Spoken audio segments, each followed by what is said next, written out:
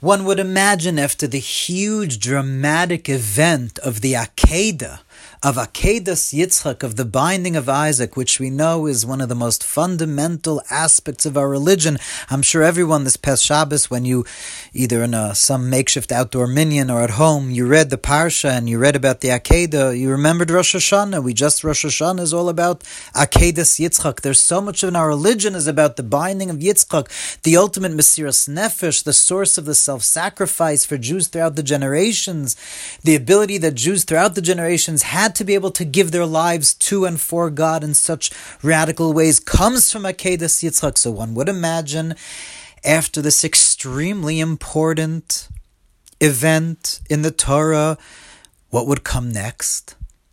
What's this week's Parsha about? And really the end of last week's Parsha, the last Psukim last week's Parsha. Now Yitzchak gets married. This whole Parsha is about finding a shidduch for Yitzchak. That's the main inyan that this Parsha is about, the shidduch of Yitzchak and Rivka, already right after the Akedah. The Torah says Rivka was born. So Rashi explained what's the connection between the birth of Rivka and Akedas Yitzchak, but on a deeper level, we understand that Chassidus explains that this is an ultimate example and lesson for what it means to serve Hashem. You know, when I was a youngin', when my Rebbe Weimerger began Eish Kodesh, he began an introductory course on Chassidus, which I'm sure is still online, and there was a class that very much touched me.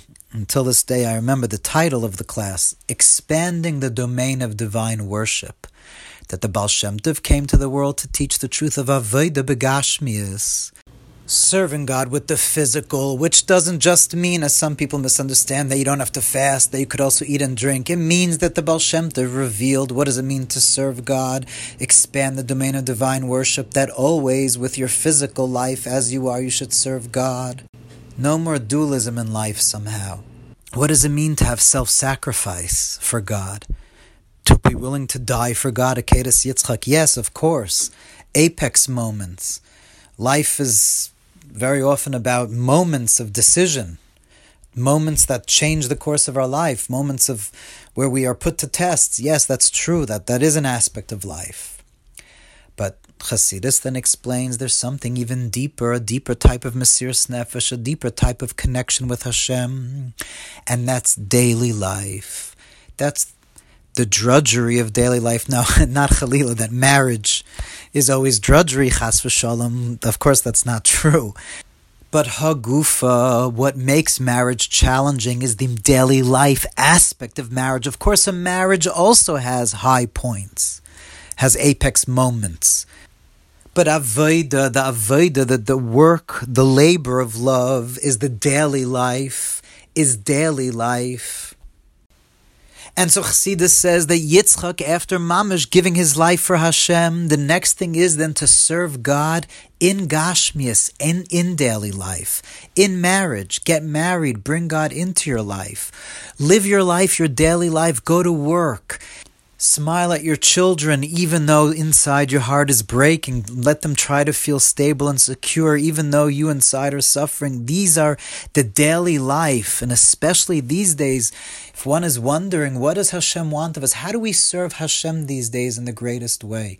Well, if the Baal Shem Tov is taught the truth of expanding the domain of divine worship, the Baal Shem Tov came to the world to teach the truth of Mashiach, of Achdus Hashem, of the true unity of God, that God is all that exists. Einoid milvade, nothing exists other than Hashem. That means that the Baal Shem Tov is teaching us now that expanding the domain of divine worship means to worship God through daily life.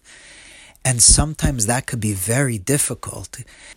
Living day to day with one's family, living day to day with oneself, especially these days. These days everyone is suffering.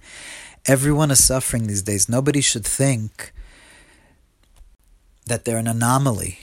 Everyone I talk to, everyone is having a hard time. This is a global Eis Tzara, a difficult time for everyone in the world. Everyone in the world is feeling how the world is disintegrating somehow. The truth that the world doesn't really exist. The systems, everything that we believed in, that we have felt secure from. We're feeling more and more, Ein lanu lishoin ela avinu shebashamayim. We have no one upon whom to rely except our Father in heaven, except the Kodesh Baruch Hu. But that's a difficult process. The process of losing what we thought we were secure in is difficult. And so everyone is feeling more anxious and depressed and angry and stir-crazy than usual. This is a difficult time, but this is a time where the test that we're being asked to stand, the Mesiras Nefesh, is not an Akedas Yitzchak, Baruch Hashem. We should know everyone should be healthy.